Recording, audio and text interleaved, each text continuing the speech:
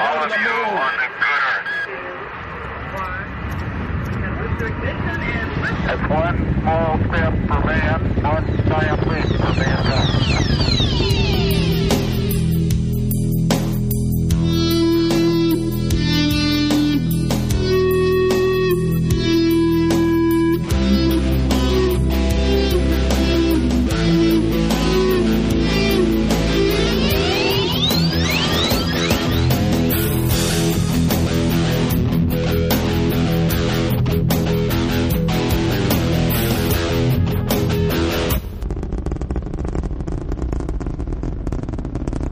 All right, and welcome everybody to another episode of the Talking Space Podcast. This is Talking Space episode 809 for the week of Monday, September 19th, 2016. I'm Sawyer Rosenstein, and joining me tonight is Cassie Tamanini, aka Craftless. Welcome, Cassie. Ooh, first up. Thank you. You know, I gotta say, when we started talking a lot of Mars and asteroids a few years ago, I was really anticipating a show like tonight, so very excited for this one, Sawyer. Oh, it is a really exciting one. Welcome as well, Kat Robinson. Pleasure to be here, and I am just as excited about this, especially excited to hear about everything that went on at KSC over the past week. Oh, there's a lot to fill in on that. But first we have to welcome as well, Mark Ratterman. Welcome, Mark. Nothing original here. I did steal this from another podcast, but good generic time of the day. So basically my outro, except actually summed up a lot more succinctly. Yes, but it doesn't go with our outro music as well, so, you know. All right, I'll stick with that. But before we get to the outro, we have to actually start the episode. To begin, boy, do we have a lot to talk about. We've got a whole bunch of Mars news, but first, we are going to summarize what I know you've all been waiting for since the last episode, OSIRIS-REx. Or as we called it last time, TyranOSIRIS-REx, which we need to trademark. Oh, my favorite space dinosaur. Yeah, I mean, there's so many to choose from, so, you know. But yes, the OSIRIS-REx mission successfully launched on its way on September 8th, 2016, aboard an Atlas V 411 configuration, meaning a 4-meter fairing, 1 solid rocket booster, and a single-engine second stage. That launched right around dusk at about 7:05 p.m. Eastern Time, 23:05 UTC. That brought OSIRIS-REx on its starting mission to meet up with the asteroid Bennu, which it will meet up with in around 2018, circle around it for a few years. By 2020, it will collect a sample, and that should be back on Earth by 2023. In case you're unaware, I was there representing Talking Space at this past launch, and boy was that spectacular. I think, honestly, before we go any further, the one thing that we absolutely have to start with is the launch audio. I have not seen a launch with a solid rocket booster on it since STS-135 back in 2011. So it had been quite a while, and I forgot what a solid rocket booster launch feels like, even if it only has one booster. Go ahead and take a listen for yourself.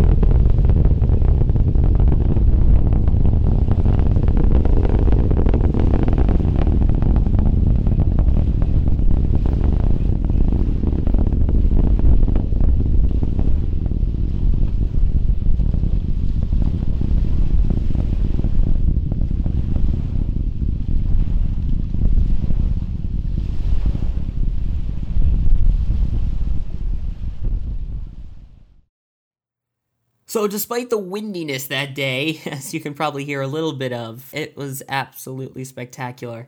I was taking pictures of it, which will be up on the website, talkingspaceonline.com, and it's one of those things where you look through the lens and all of a sudden you can't see a thing because it is blindingly bright.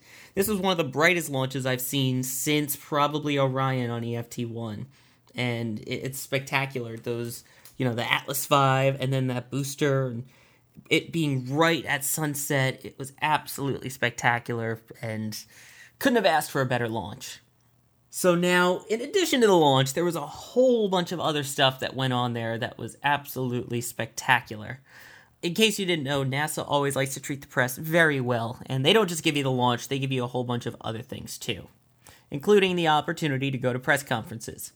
One thing I do want to play, and I know it's unfortunate that Gene McCullough could not be here with us tonight, and we're wishing him and his family well at this time, but he mentioned last episode about the plaque that was put aboard OSIRIS-REx in honor of its first PI. Hear the current PI discussing how emotional that was and what it means for him and his team is worth a listen. So go ahead and take a listen to this. Today's been a bittersweet moment for me, and I'll admit, as I was driving through the Air Force Station on my way to the ASOC, I was alone. I had some time to think, and I really missed him. I mean, he would have been thrilled right now, and this would have been a great achievement for him, and I wish he was there with me. So that was the deal when he brought me on as a deputy. I was supposed to just handle the science side of the business, and he was going to handle all the administrative stuff, the management, and he had parting words for me about being able to take this team forward and carrying the torch for the next generation, and he really believed in that. He really believed the reason that we fly these missions as a nation, why we invest in these kinds of endeavors, is for the great science, but really for the educational opportunities, the inspirational opportunities. We want people to realize the impossible, to see what you can do creatively, constructively, when people come together, dedicated to a program like this, dedicated to mission success. And I mentioned the thousands of people who have worked on this, and it's the human spirit. OSIRIS-REx is us. We're taking those sensors out deep into the solar system. Those are our eyes. Those are our information that we're bringing back so we can better understand the big questions. Where did we come from? And where are we going? What is our future? And really, are we alone in the universe? When I first heard that, OSIRIS-REx is us. I was floored, and I don't know if you could tell based on the audio, but he was near tears as well, and it was an emotional moment for sure, both, thinking about who was lost, but at the same time, what we as humanity will gain from this mission. So I thought that was absolutely spectacular. Yeah, even just listening to the answer to the question, I'm thinking the same thing, and I remember a couple of years ago, someone asked me, what's coming up that you're most excited for? And I was like, OSIRIS-REx. And I was asked why, and I was like, well, the principal investigators at the University of Arizona, and that's where I did my undergrad, so bear down. But also because that it is investigating the origins, like where do we come from, who we are. I think he put it as, realizing the impossible. So just even listening to that now, it gives you goosebumps to think about. As you said, Sawyer, OSIRIS-REx is us. I mean, that was so poignant and so well put. For a man near tears, both from joy and, sadness in that. It was absolutely spectacular. So among the other things that we got to do, we learned a little bit about ISRUs, which is in situ resource utilization. Basically, it means using the land. So if you were to go to the moon, go to Mars, mining it to get metals and to get fuels and things like that. So they were talking about a few very interesting concepts. One of them that they mentioned is a mission that they're planning for 2020 that will go to the moon. When it goes to the moon, it will have a drill on it, and it will drill into the surface and attempt to find things that are rich in hydrogen and oxygen to possibly turn into water. On board, it will actually have an oven, essentially, that will bake it and attempt to create water or fuel or things out of the resources on the moon. They talked about a few problems with that, of course, being that you have to find somewhere that is rich in resources, that is in constant sunlight, but is near the shade, which is where there's most likely to be ice. A lot of things still working on with that, They had a lot of 3D printed parts in place of actual parts that are still being built. The other interesting thing was that they were discussing how are we going to actually get this onto a rover. And this might surprise you. Boy, I sound like clickbait. This might surprise you, ladies and gentlemen. But they were talking about getting a partner on board, and one who they've already had about 5 or 6 meetings with is Taiwan. Wow, really? Not really heard of Taiwan getting into the space game, but apparently they are extremely interested in partnering up with NASA on an ISRU mission to the moon. You know, one of the things we're going to talk about a little bit about ISC coming up next week later, but one of the things that astounded me when we went to 2014, my first one, was how many places want to get involved in all kinds of space exploration, and you have no idea. Just as a general comment, I had no idea how many like small nations and developing nations actually want to get into space. It's quite a cool thing. The more that join, the better. Oh, yeah. Because the other thing they were talking about is, well, why not partner up with one of these new age launch companies that are trying to get these smaller things up and other rovers. The problem is their rover that they're looking to build, because of how big this drill is, and it took up almost the entire length of a table. I'm trying to think of a good size comparison for it. I can't at the moment. But about the size of your typical folding table that you might get at a camping store. And they're looking to stick that onto a rover about the size of a golf cart. So we're not talking these small little rovers that some of these other people can handle, because they were talking about what about private launch providers too. Problem is these smaller companies can't fit a golf cart sized rover on top of them. But it's just amazing to see what they're trying to do with that. Another thing that they had highlighted there was being like Mark Watney and growing potatoes and other plants on those surfaces. And one that I found extremely interesting was talking about turning trash to gas. So it's basically taking all of the resources that are currently aboard the International Space Station, things like that, and turning them into hydrogen, oxygen, carbon, things that can then be used to actually help feed back into the environment. A little similar to the waste recycling system that they currently have on board, but this is capable of doing food packets and other types of waste, and the examples that they had were food packets, the MAGs, the maximum absorbency garments that they use on spacewalks, and just, everyday trash. To take that and using plasma, essentially, to superheat it up and get the gases and recycle them. So yeah, truly like the ultimate recycling program. Yeah, and they're looking to get it to be metals, organics, salts, everything, to be able to sort through that and get usable gases out of it. That's pretty amazing, Sawyer. Maybe, I'm sure if they were talking about in situ resource utilization, that they talked about this a little bit, but maybe for some of our listeners who may not follow this, why is that important? Well, as of right now, for every pound of stuff that you bring up into space, it costs about $10,000 US. So for every single pound. So think about it. If you have a cell phone, that could be a good 2 or 3 pounds. That would be $30,000 to launch your phone to space. That's crazy. Now imagine trying to bring up all of the essentials that you need. Water, fuel. And if we're talking about to Mars, you're talking enough water and fuel things for 2 to 3 years. Yeah, you were just talking about, that price is like to go to the ISS, which is a lot closer. Exactly. I can only imagine the cost would go higher if we start talking about going to the moon or Mars. So they're talking about having just enough fuel for you to get to Mars. And then once you get there, there will already be a little robot that does the mining and processing for you. So you just hook up a tube, refuel it up instantly as soon as you land, because that's one of the safety precautions that they have to meet, and then head back if there's an emergency, or just chill there, and when you're ready to launch, you launch. Isn't that just a wonderful vision of the future? Fly your spacecraft to Mars, and when you get there, there's just a little robot waiting to help you fuel up. Definitely changes the concept of filling station. As of right now, New Jersey and Washington are the only states that are full serve. Add Mars to the list. Jen, I thought that was New Jersey and Oregon, by the way. Oregon, you're right, sorry. But yeah, I can just imagine Wally with a gas pump. I love it.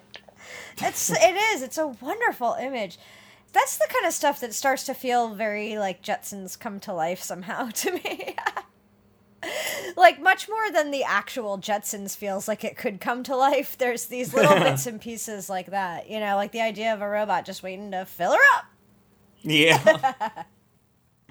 But that was a really cool talk, and the woman who was discussing that aspect of it also was one of the participants in NASA's study, their Mars isolation study that they did in Hawaii, so Oh, it was one of the also high really seas interesting to talk participants. about. Yes. Very cool. So that was absolutely spectacular. I didn't think anything could top that until about 30 minutes after that talk. In which case, we were expecting a special guest. We knew there was going to be a special guest.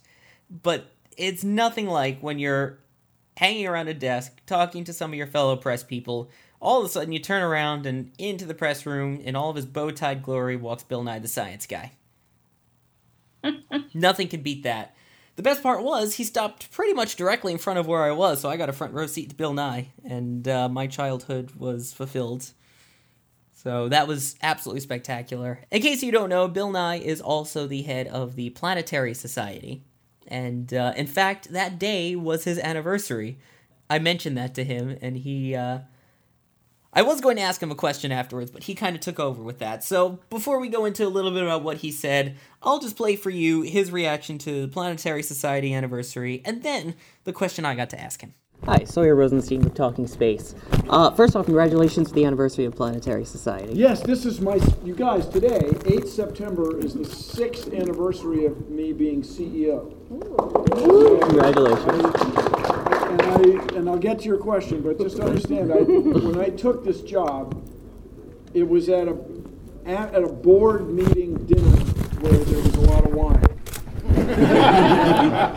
I thought, well, I'll do it for a year, and so on, but it's been just cool. So it's been 6 years. The Planetary Society is growing. We're the world's largest non-governmental space interest organization. You should all join. Check us out at planetary.org. Your question. The question is, how does a mission like OSIRIS-REx help, the Planetary Society as an outreach tool? Oh, is it not? Well, we are helping NASA, is the way I look at it. We are helping the world know the cosmos and our place within it. That's our mission. Empowering people to be part of missions like this. And there's just something fun about putting your name on a spacecraft, following our excellent, I think, world-class journalists as they describe the mission from a citizen's point of view. So it's good for everybody. And then just really emphasize how reasonably priced these missions are for making these extraordinary discoveries. And as I say, space exploration brings out the best in us. And so people want to be part of it. And that's what the Planetary Society provides for you. I don't care about me, it's you. No, but we have 500,000 people whose names are on there, and they're on there because they just want to be part of it. Our very own Gene Mikulka, I should add, was one of those people whose name is on board that spacecraft, too. I'm not sure if anybody else here had their name on board. I did. I do. Yeah. There you go. So we got a whole bunch of our names included on that.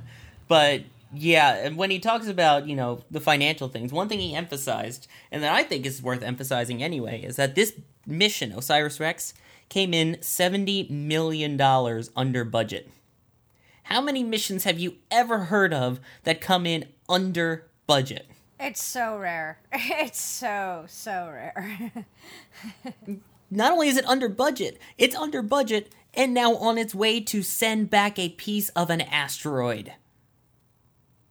Doesn't get more awesome than that. I keep coming back to this idea of we're going to fetch a piece of asteroid on purpose, not because it's hurtling towards our planet and breaking up in our atmosphere and we go find it in deserts and places.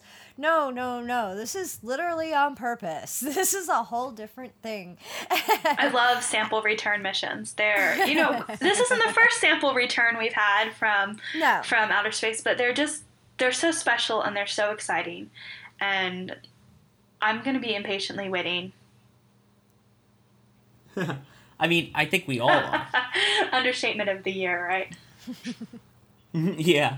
Which was pretty spectacular. Of that sample, by the way, this was in an earlier discussion. I'm going to jump around a bit with this one. But they're going to be bringing back about 40 I believe it's about 60 grams or so, little, maybe 100 of sample material, somewhere around there. Of that, they are expecting to use not even a fourth of it, is what they were saying, I believe. And they're going to be storing the rest of it away so that future scientists can always come back and keep studying that material as we learn new things. Which that's supposed to return in 2023, by the way. And the thing is, that's really important because we're still finding total breakthroughs from the moon rocks brought back by the Apollo program. So it's amazing to be able to bring back enough that it can be socked away. We have technology now that you couldn't even dream of in the 1960s to analyze material. So can you imagine what it's going to be like 50 years from now? I can't, and that's what's amazing. Right, and totally in line with that earlier clip we heard about, the purpose of these missions isn't just to do the mission, but also for education and outreach in the future. Exactly, which I think is the perfect lead-in to the fact that the asteroid, originally named 1999 RQ-36, boy doesn't that roll off the tongue, didn't get its name by chance. It got its name through a competition by the Planetary Society, in which it was named 101955, or Bennu. The person who selected that at the time was 9 years old. His name is Mike Puzio from North Carolina, and believed that the thing that was actually going to grab the sample, called the Tag Sam, and the solar panels kind of looked like the neck and wings in drawings of Bennu, the Egyptian mythical depiction of a gray heron. I'll let him talk about getting to name Bennu. He was actually there with Bill Nye talking about it. Well, the name of the mission is OSIRIS-REx, and Osiris was part of Egyptian mythology, and I thought to look for something along the lines of Osiris. So I looked up things to do with Osiris, and Bennu was what he came to Earth as after he got killed by his brother. It's a heron. A bird. Yeah. And there's herons here. Coincidence? Perhaps. So normally you might know when you fist bump, you blow it up. But not for OSIRIS-REx, it's sample return. Are you going to be the spacecraft? Yeah. And I'm the asteroid?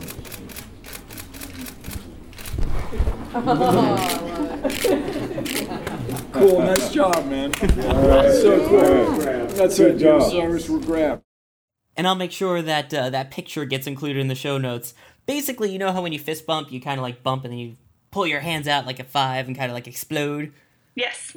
What they did was they recreated what the actual capturing of the sample will be, which is they kind of go slowly up against each other for a few seconds and then slowly back away from each other. So they basically, kind of like how the spacecraft is going to high-five the asteroid, they kind of did that to each other, which was really cool. I love it. I wonder if someone's made that a GIF out there, because that would be really hilarious. Someone has better have made that a gift. I mean, I took 1 million pictures. You could probably make a GIF out of it. Take a look in the show notes at that picture. It's really, really cool. So that was how Bennu got its name from that naming contest, and how convenient that it happened to be a kid as well. It was not rigged that way. Anybody could enter. So Bill and I was talking about some other amazing things of, how this mission basically is going to hopefully answer 2 of the most essential questions. Where did we come from? And how did the universe start? Things like that are potential questions that this could answer, and it's extremely important to learn about that, because these are some of the most fundamental questions. And he also went to talking about Europa missions and how he believes we need to go to Europa, because for all we know, there might be European fish people under the ice. Apologies to our European listeners. We are talking European, not European. It was just really great to see Bill Nye. He brought up something really interesting. And we'll talk a little bit more about this later in the show. But I just want to put Bill Nye's response out there right now. He was asked about SpaceX's recent failure.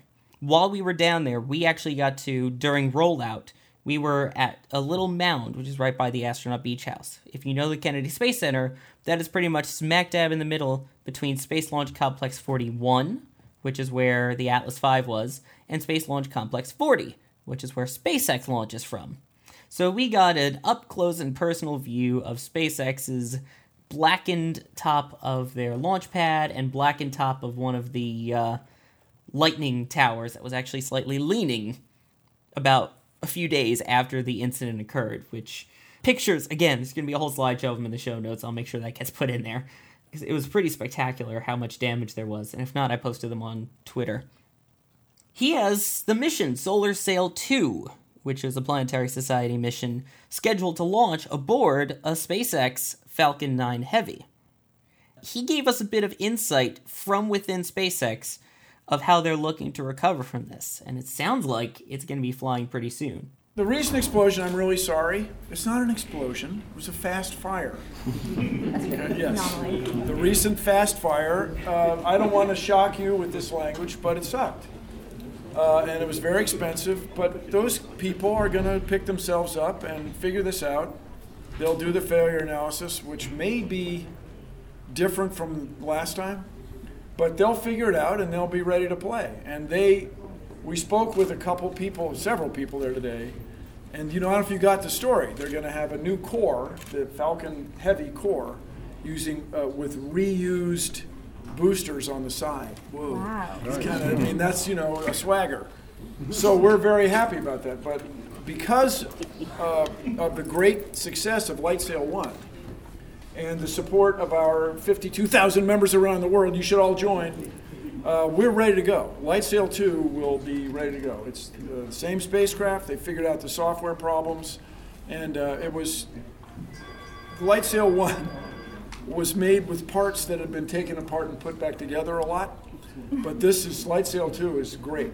And so we're really excited about it. So Falcon Heavy, bring it on. We are, for those of you who don't know, we're a secondary payload. So they told us today they're still planning to launch in November. I'm not a SpaceX spokesperson, but that's hearsay. Launch in November, and then we would be on the second rocket in the spring. We're through the ELENA, Educational Launch of Nanosatellites. So we're ready to go, and our members are very excited about it. So, if Bill Nye says it has to be true, right? So it sounds like SpaceX is going to go ahead with the Falcon 9 Heavy launch in November from Pad 39A with two space-flown, or space-proven, flight-proven, I think is the term they're using, cores on the side with a new Falcon 9 essentially in the middle. Because the Falcon 9 Heavy is basically just three Falcon 9s strapped together for the most part. So it sounds like they're planning on doing that in November and then having the second launch with LightSail sometime in the spring. So even with that accident, it sounds like they're still getting ready to bounce back very quickly, according to Bill Nye at least. Not to get too far off of OSIRIS-REx, so I can always go to this later if we prefer, but this is not the first time that Bill Nye has been somewhat of a, I'm trying to think of the best word to use here, of a unofficial spokesman for SpaceX, although he did take pains to say that he wasn't. And it kind of struck me as amusing in some ways, because when SpaceX announced their Falcon Heavy, they were going to have Falcon Heavy, Bill Nye was somehow involved talking about that because they were going to launch a mission on it and talking about how it was really great because it was going to be more affordable. And he used the example of OCO, which I actually attended the launch of OCO2, which happened because I believe the payload fairing failed to separate for the original OCO, which is the Orbiting Carbon Observatory. Yes, that's what happened. Oh, thanks, Cassie. I'm so glad that you know as much about that as I do. We actually, we'll talk about later IAC, but at the first IAC that I went to, Cassie helped me out and co-authored that paper on research of NASA socials and their impact. But he criticized the mission for the cost and the cost that was lost. And he actually used incorrect numbers. And I think that's why it stuck in my head, because I remember watching this and Bill Nye was speaking about it and speaking about SpaceX and used it sort of as a platform to criticize the cost of other launch vehicles versus SpaceX launch vehicles and criticize the loss of this satellite. And then to hear him talk about issues with the first LightSail, it's kind of like, okay, well, it's interesting how you frame it. And I'll just leave it there for now. Yeah, he's he can be very interesting when it comes to what he says, and I guess he is a bit of a SpaceX groupie, although if they're launching his satellite, I don't blame him. No, absolutely not. And it's certainly not a rare trait these days for people to step up and be sort of unofficial spokespeople for SpaceX either. No, absolutely not. Oh, yes. We've seen your comments. We know.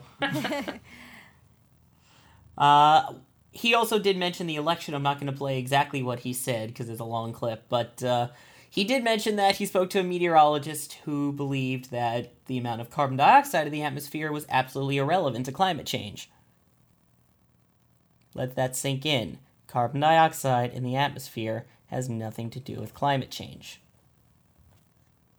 Except for the fact that it has a lot to do with it. I was going to say, so Bill Nye said that What? I'm a little... Bill Nye spoke to a meteorologist Yeah. who told him that carbon dioxide in the atmosphere has absolutely nothing to do with carbon dioxide, or has nothing to do with global warming. Now, here's the thing, climate change. is that you can find a person to say just about anything. I mean, that's part of why there's a lot of climate science denial, because there are some people in that field who are willing to state such positions, but they are extreme rarities to the point where climate scientists agree on things like carbon dioxide's role in it more than scientists agree on whether smoking can kill you. So there's pretty good, there's a lot of consensus on climate science, but you can still find outliers on all of it. But what he was hinting at is that basically when it comes to looking at who to vote for this upcoming election, he said they both have pretty good space policies.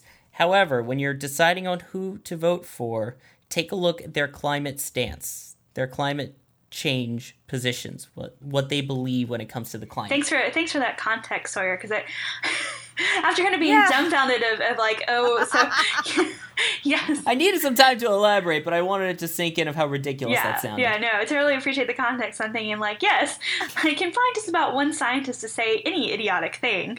Yeah. Right. So he's saying take a look at what your politicians say as well, because they may be just as idiotic as that scientist. Well, yeah. Okay. Because, out of context, wow, that's just... Well, like I said, not a shocking statement that you can find one who will say that, because, yeah. But certainly important to... However, certainly important to think about, because... It is. You know, we don't often talk elections just because we're not the forum for that, but the position that our president and our next president will be to influence policies that affect things like climate change is very important to consider if these are important issues to you. And particularly when we're talking about NASA, of course, because their Earth science budget is a major part of things like tracking climate change and studying it. And so whoever is in office, you can't just look at how they feel about space or the random comments they make about space. You have to look at their comprehensive policies to really suss out what their priorities are going to be when it comes to space. I agree. Which is important too. The other important thing that I mentioned along those lines of what you were just saying is that when it comes to whoever's going to replace the president and whoever's going to replace this Congress as election cycles come and go, is that we need to not throw the baby out with the bathwater. Yeah, you may have been dealt a terrible hand, but you still gotta play it instead of scrapping the entire thing and starting over, which NASA's already done once with one presidential change, and with the second one about to happen with Orion now. His big thing is, I don't care what you do. I don't care if you change where it's going, if it goes to Europa, Mars, Moon, whatever. You've already got a rocket that's just about built. You've got a capsule that's already been tested. Don't throw it away. Work with what you have. Well, I think that's less of a concern this election cycle than it was perhaps when we saw the scrapping of Constellation, just because we have everything is in much later stage development. You know, SLS even has a proposed mission, which is very helpful in actually getting it to come through. And so hopefully, I think that it's going to be a little bit less of an issue. However, knock on wood. Hopefully. One can only hope. This is the problem with space issues being decided by politicians. Yep. But that leads me perfectly into my final comment that I'm going to make here about my time at the OSIRIS-REx launch. We got to see the EM-1 Orion capsule, which as of right now is not a capsule so much as it is a shell of a capsule. But the aluminum main structure on the interior is built. They will be adding wires to it shortly. Right now, though, it is wrapped up in saran wrap, essentially, so I want to stick it in my fridge and leave it there a few days, but apparently they wouldn't let me take it home. It's in a clean room. Oh, surprise. But I got to talk to them about, the capsule, which they've made some changes to. They've made it about 4,000 pounds lighter. They learned a lot from EFT-1. For the heat shield, instead of doing individual honeycombs that they have to fill one by one, they're going to be doing groups of ablative material, essentially kind of like space shuttle tiles, where they'll glue it all together into one large heat shield. So I thought that was really interesting. Oh, yeah. And I imagine that's helping them save on weight. Oh, yeah, definitely saves on weight. They moved a lot of the instrument packages and removed some weight with that by carving it into the body instead of having a section for it. And they're in the process of getting ready next year to finish the capsule, and at the same time, that is the expected arrival date of the first European Space Agency command module, which they already have all of the things set up for in the clean room to accept it and get ready to mate it. But until then, they're working on finishing up the capsule. Of course, the goal is to have that done by 2017, ready to launch 2018, with EM2, the first manned flight that'll go around the moon, in 2021.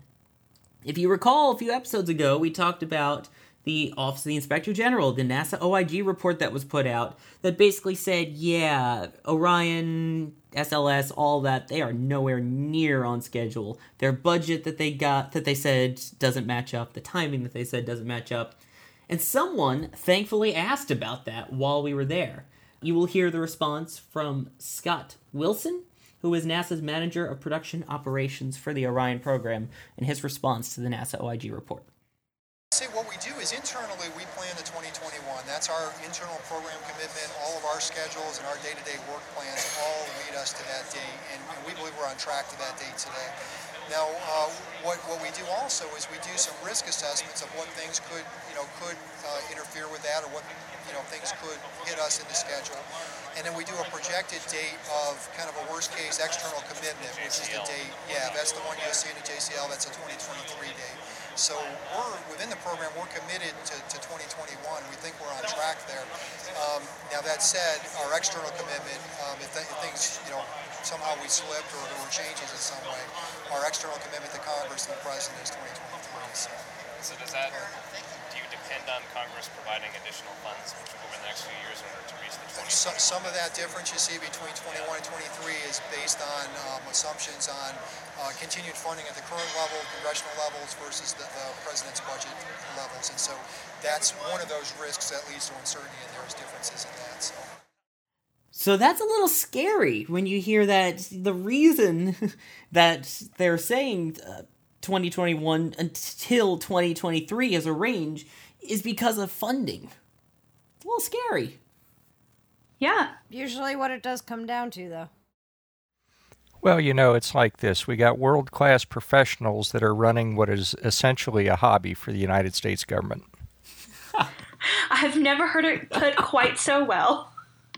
That is the best description I've ever heard of it. So that was their only response to the OIG report, but I still think it's poignant to note that basically they're saying, yeah, Congress and all these oversight agencies, you're saying that our numbers are a joke. Well, we are only using the numbers we're given. So give us more money, we'll be able to give you a more solid answer. But they did say that after that, they are planning to, once they get into full production, have at least one Orion capsule ready per year. That is NASA's number. They said Lockheed Martin may give a slightly different number after their contract expires after EM2, whether they choose to renew it or not, but they're planning on one capsule per year for Orion. I'm hoping that their plans come to fruition. I think we all do.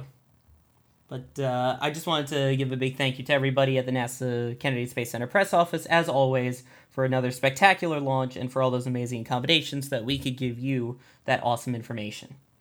And go OSIRIS-REx, go to Bennu, or dare I say, hashtag to Bennu and back. Love it.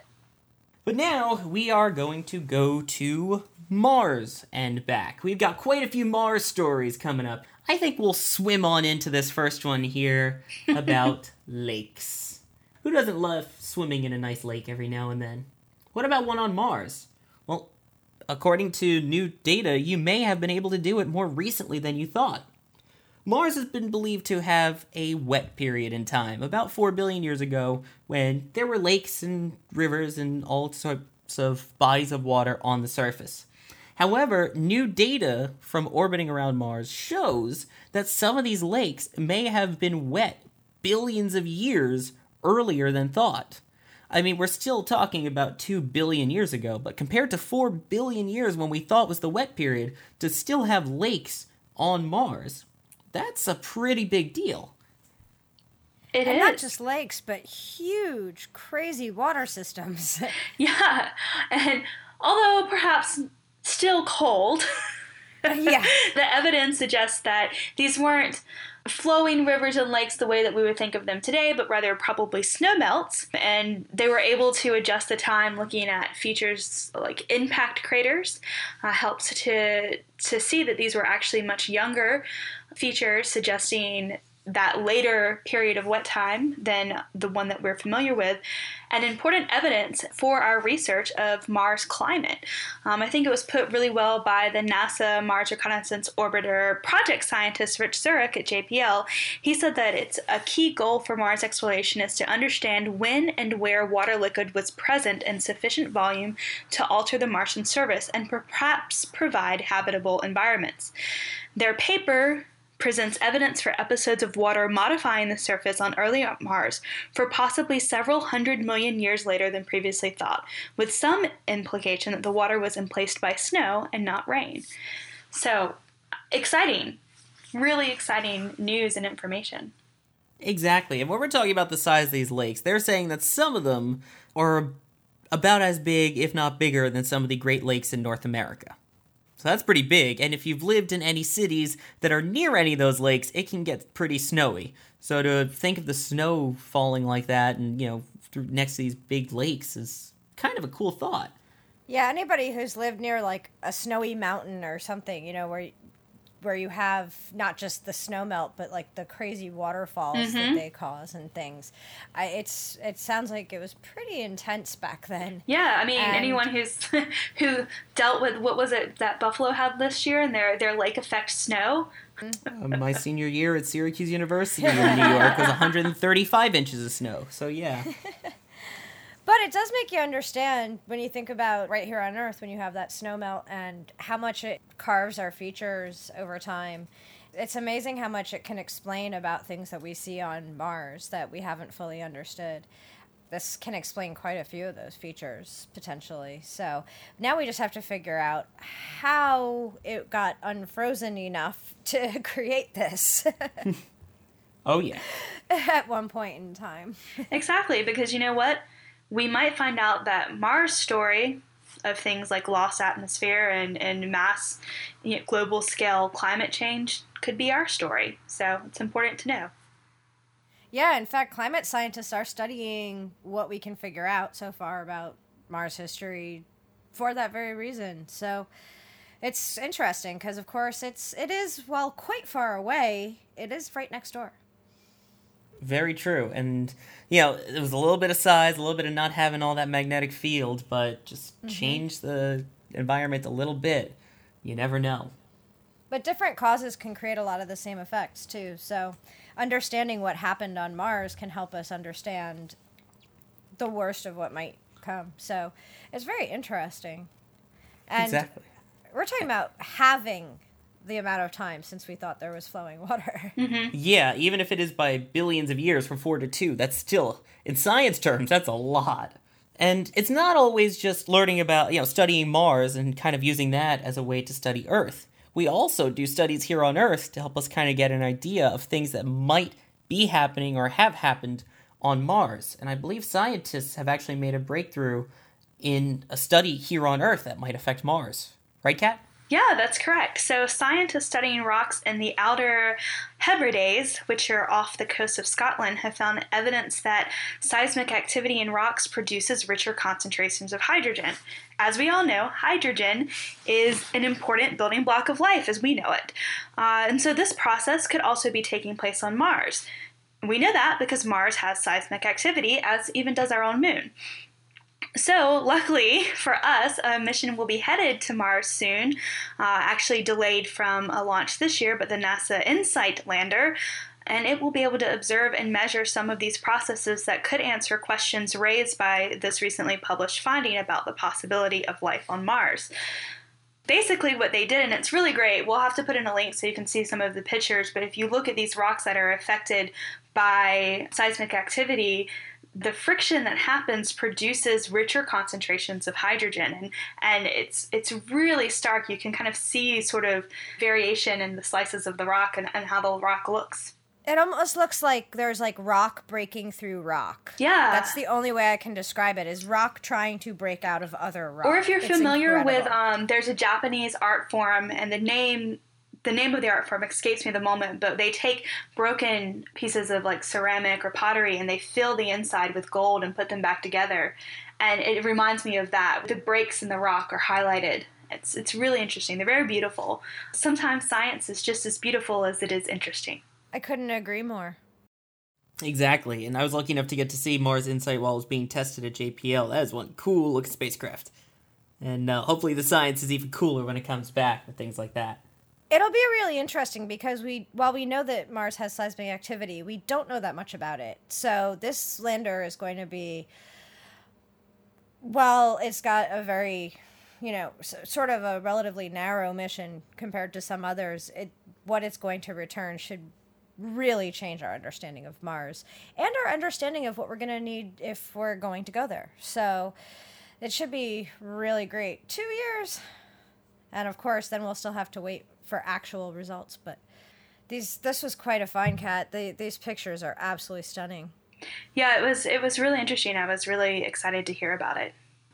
Cassie, you mentioned about InSight having a rather narrow mission, and what's really fantastic about NASA in general is they've launched a lot of spacecraft and landed some rovers with really limited or really narrow missions, and they have all pretty much been able to go beyond their primary mission and also do other things that they weren't necessarily intended to do. So, yes, InSight has a narrow mission, but that doesn't mean that we can't expect its mission to encompass more than we can think of right now. Oh, absolutely. And my main point was just that, sometimes we talk about a lot of missions, both giant and some that are more narrow, some that are more long-ranging and far-reaching. And it just, every mission is just as important. That was more the point I was trying to make, is even missions that aren't necessarily the biggest, most popular, most broadest range of goals sometimes answer the most important questions for us. Definitely. Oh, yeah. And, I mean, hopefully this will be some spectacular science that'll be eye-opening to a lot of people down here on Earth. Because I can think of a few people right now that could use some eye-opening when it comes to Mars science. I can think of about like 500 of them right now, plus. Thankfully, there will be a chance for some of them to have their eyes opened a little bit this week, and hopefully by the time this episode is out, their eyes will have been opened, right, Kat? Yeah, so tomorrow, actually, we're recording on Monday, September 19th. So tomorrow there will be a briefing in Congress that's scheduled Humans to Mars, Why, How, and When. So we'll bring together NASA and industry professionals to share with Congress both the importance of Mars exploration and its feasibility in the coming decades. So it should be really exciting. We can all watch it live.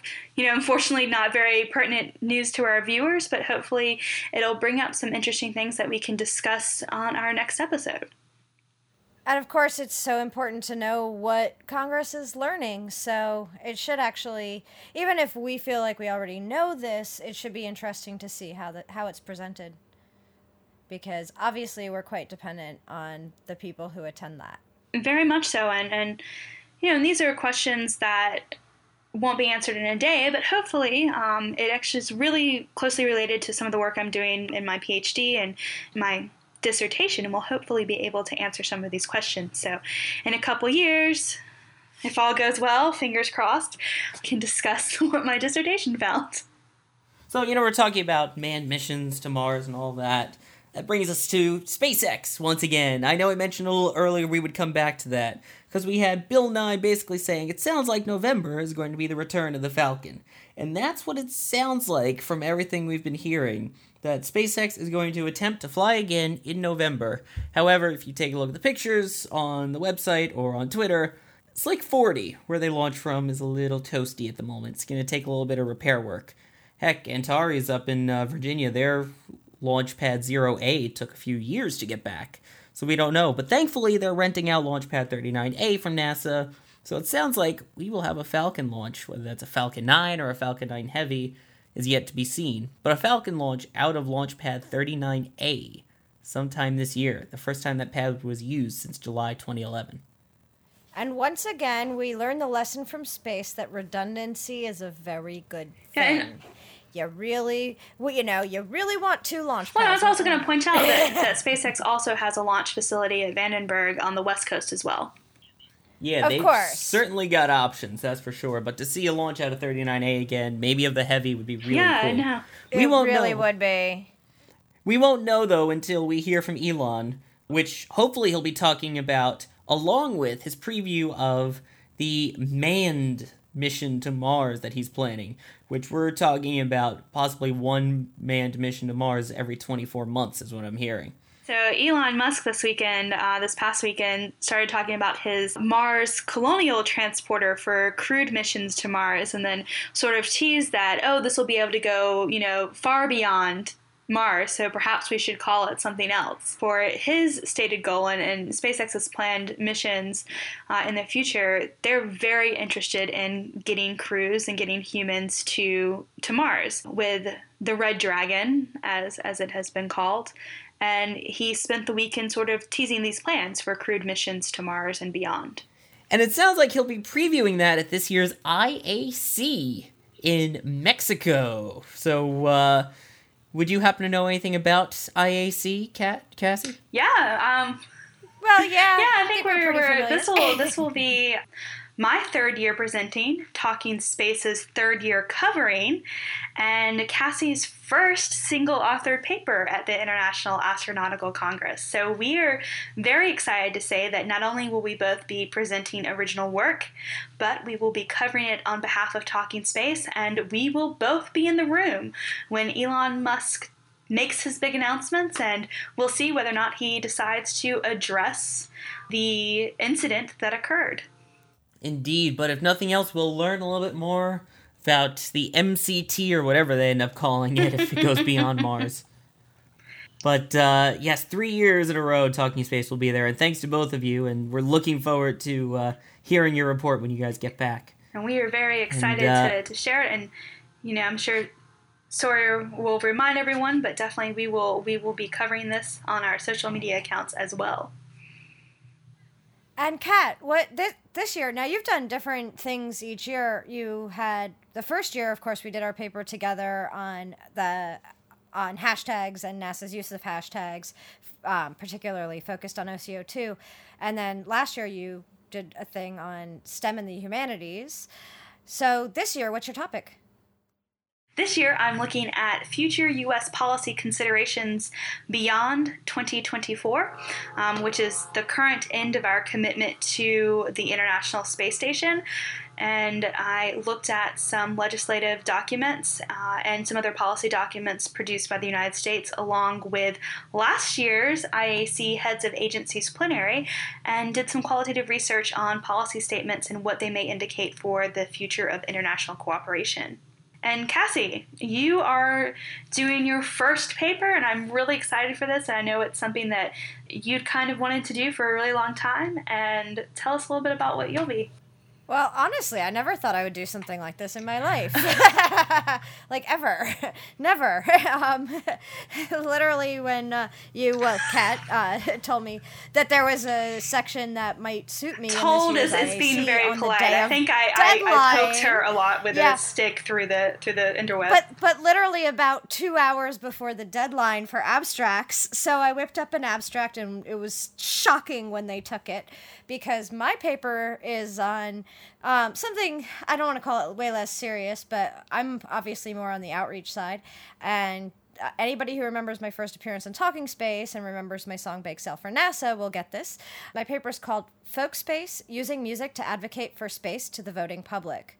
So I'm looking at ways that I've personally done that and how it can be used not just as a solo grassroots effort, but how people outside of the space industry can be used to reach the voting public that the space industry cannot reach because they can't go into the spaces where the voting public already is. They need the public to come to them.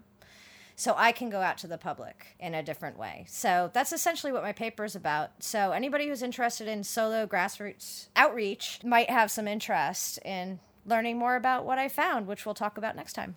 Yes, and looking forward to hearing that next time, but that means we're all going to have to wait until then, because that brings this episode to its conclusion. I'd like to thank everybody who joined us here tonight. Thank you for joining us, Cassie Tamanini.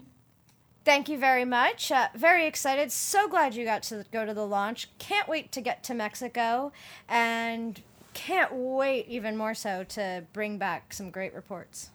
I'm glad I was able to bring back these reports from Kennedy, and can't wait to hear what you guys bring back, including our next person who I have to thank, Kat Robinson. Thank you so much. I'm really excited. Can't wait to share what I've learned at IAC as well as what I learned from an event I'm attending right after for international students. So it'll be a lot of fun stuff to share, and hopefully we'll be able to give a unique perspective to our listeners. Looking forward to that. And of course, we have to thank one of our silent friends here, but when speaks, boy, does he make an impact. Thank you for joining us, Mark Ratterman. Later. Again, impactful. It's the quiet ones you always got to watch out for. And of course, I would like to thank you, the listener, for joining us. And as always, have a great day, night, evening, or whatever it may be where you are.